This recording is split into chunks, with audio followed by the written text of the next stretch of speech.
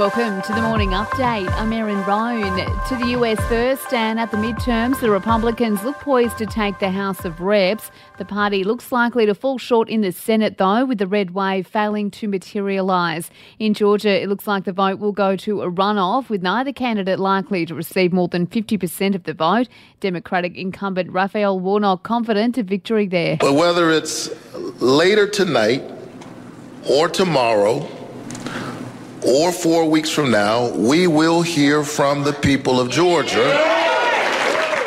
Back home, Medibank is warning customers more of their private information is likely to be released by the hackers on the dark web. Cyber expert Chris McNaughton says it is important people don't meet the demands of the cyber criminals if they are contacted directly. We need to be suspicious about any email or SMS or even phone call we get. It looks more like it's as a result of the scammers starting to use the actual information that they've got.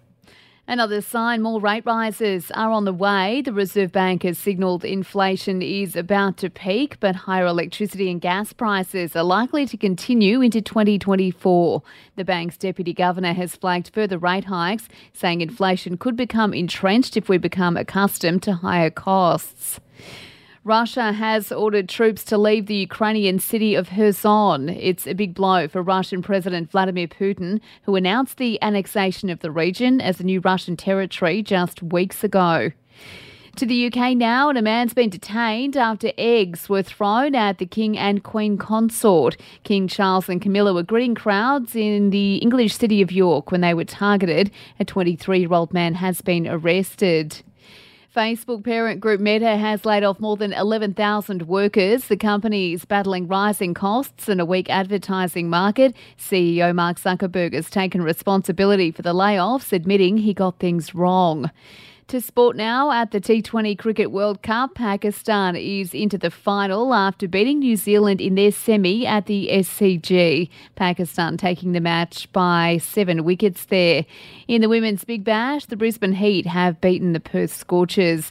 And for even more sports news, make sure you check out the Sports Update. You'll find it wherever you're listening to this show.